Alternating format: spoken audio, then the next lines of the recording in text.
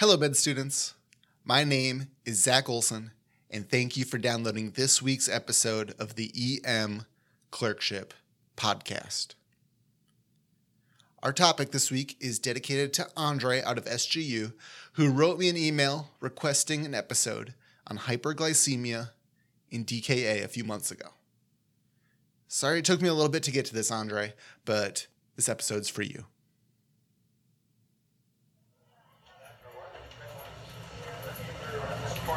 Okay, everybody, this is a 32-year-old male, had a chief complaint of fever, cough, and diffuse abdominal pain, emesis times 2, slightly confused on scene, had poor skin turgor, does have a history of type 1 diabetes, has been taking his medication according to the family. We did give a 1-liter bolus initial on scene. He's got a BP of 160 over 90, pulse of 110, respirations are at 40, and our glucose meter only read high. So unless you have any questions, we'll leave you to it. Okay. Thank you.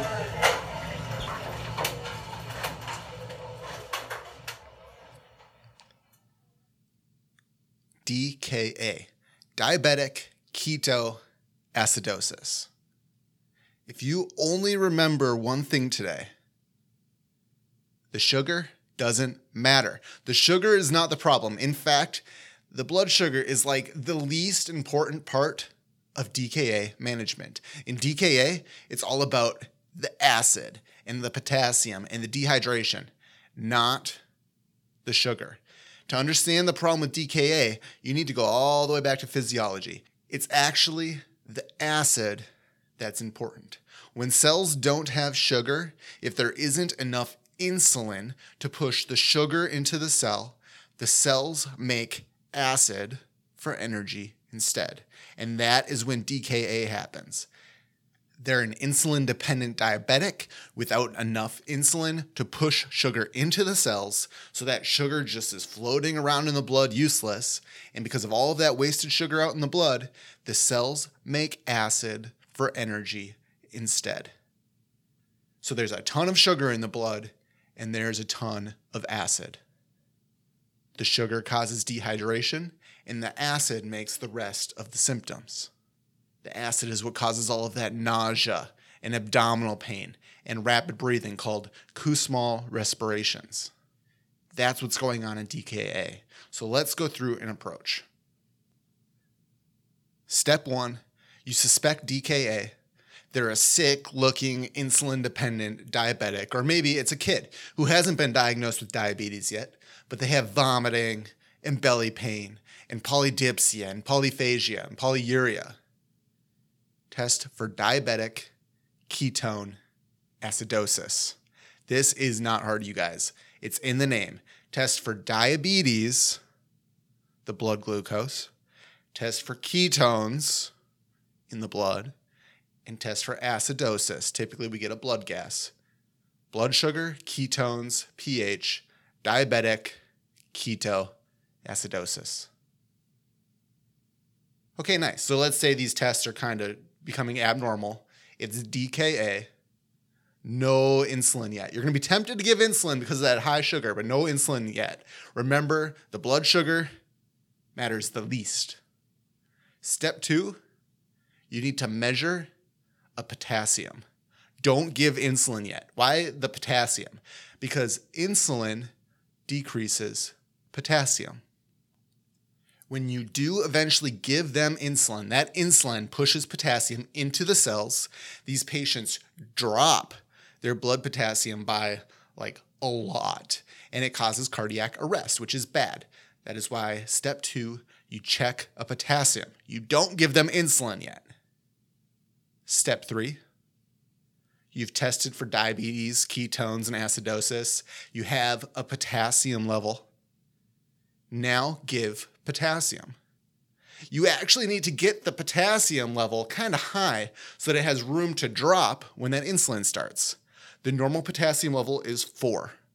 You want to lift it. It has to be at least 3.3 before you start the insulin, or you'll kill them. And once you do finally start that insulin way later, you got to keep giving them more potassium because it keeps jumping into the cells with the insulin. Typically, doctors keep putting potassium in each bag of fluid, and then they're still rechecking the potassium to make sure it doesn't go too low. That's how important the potassium is with DKA. But remember, that magic level you have to get them to before you can start insulin is 3.3. Step 4. They have DKA. You check their potassium. You're giving potassium.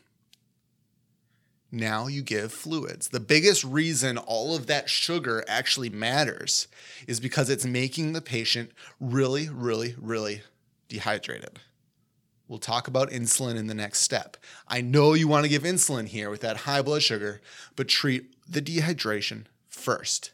Hypovolemia is a worse problem than hyperglycemia. These patients need a ton of fluid. Granted, a lot of this is going to be happening at the same time, but academically, the problem is the dehydration, not the hyperglycemia. That's why I'm talking about this step first.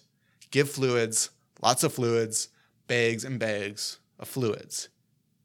Then, step 5, finally, you can give teeny tiny little drops of insulin in a drip. You can look up the dosing. Don't worry about that. Start an insulin drip. You're not only trying to decrease the blood sugar, which again, isn't that important. That insulin turns off the acid production. And remember, it's the acid that is causing the symptoms of DKA. Giving insulin stops acid and fixes the patient. You just have to do it safely and slowly and at the right time, which is why it's the last step. Test for diabetes, ketones, acidosis. Measure a potassium. Give potassium and keep giving potassium to keep that level higher than 3.3. Start the fluids to fix that dehydration. Then and only then do you start an insulin drip to stop the acid, lower the sugar, and fix the patient. That's how you manage DKA.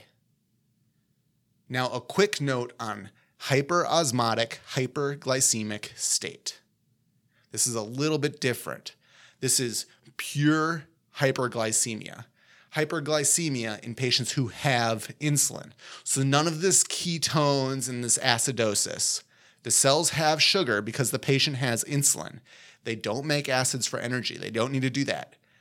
Hyperosmotic hyperglycemic syndrome is just really, really, really high blood sugar. So you get the bad dehydration, the same approach, just a little bit different of physiology. It's not the acids making them sick. The problem is that their blood sugar gets so high. We're talking like 1,000, that their blood turns into maple syrup. Not only do they get dehydrated like with DKA, but that syrup actually sludges through their brain, causing altered mental status. Again, it's the same basic algorithm, but now the sugar is the problem. The blood is just too sticky. It's just too much sugar. That wraps up this episode. This week's USMLE Step 2 Secrets question is: what are the long-term complications of high blood sugar and diabetes? I'll give you a hint. There's 5. Pause, think it through.